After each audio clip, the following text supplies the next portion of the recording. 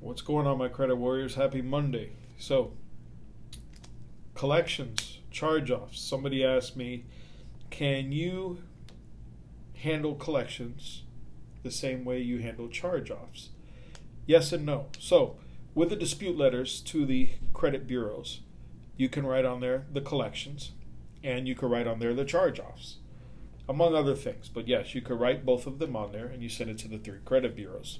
However, with the collections, the same day that you mail off your dispute letters to the credit bureaus, you also want to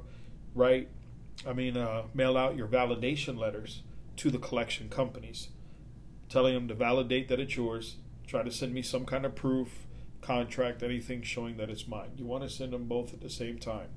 That would be the only difference between the charge-offs and the collections. The charge-offs, you would not send a validation letter to the original creditor. You only send a validation letter to collection companies. Now, I had a client, I thought was going to be a client, but she disappeared on me. She wanted some help with a collection, and I'll just use this as an example, maybe it'll help if anyone else is in the same boat. She had a collection for a daughter that, for some reason, I didn't get the whole story, or I didn't understand the whole story, but the daughter did not pay. It was a birth child. The daughter had a child, and for some reason, I guess that the daughter didn't pay the bill, so they ended up putting it under the mother or father's name, and sent them the collection, and it started affecting their credit. And it went to a collection agency, and that's what they did. And the collection agency sent a detailed medical report as the collection bill to the parent, basically saying it was childbirth, and it said a bunch of other stuff that was personal and medical. So in that case, 99% chance that they are violating the HIPAA law, and we have a letter for that. HIPAA law is a serious violation. And I think they really screwed up by doing that. And I was going to be helping this young lady out with this, but I don't know what happened to her. She stopped communicating, so I don't know. But that is a serious violation, and good for the client, and that will help them out in this situation.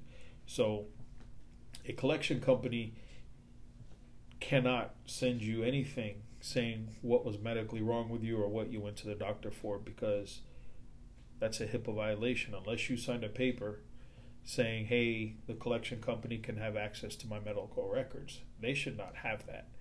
So that's a big problem. Also, a person asked, can their rental history be added to their credit score to help build their credit? There are lesser known credit bureaus that can be done with, but the reality is it won't do you too much good, because if you apply for a car, credit card, anything like that, they're not going to use that credit bureau.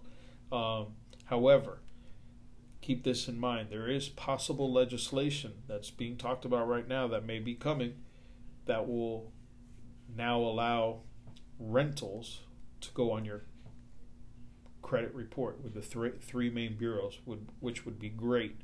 So every month you pay your rent on time, your credit score is going to get higher. It's like a loan or a credit card. And I agree that it should be.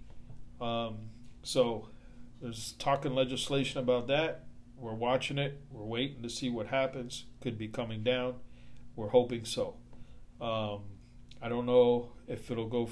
Mortgage is already included. Yeah, if you don't pay your mortgage on time, it goes against your credit. So mortgage is included. But now they're talking about rental history. So that may be a wonderful thing. Anyways, I hope you all are having a great Monday. I hope you all have a great week. Again, contact us if you have any questions, guidance, anything, info@blcreditrepair.com. Our website is blcreditrepair.com.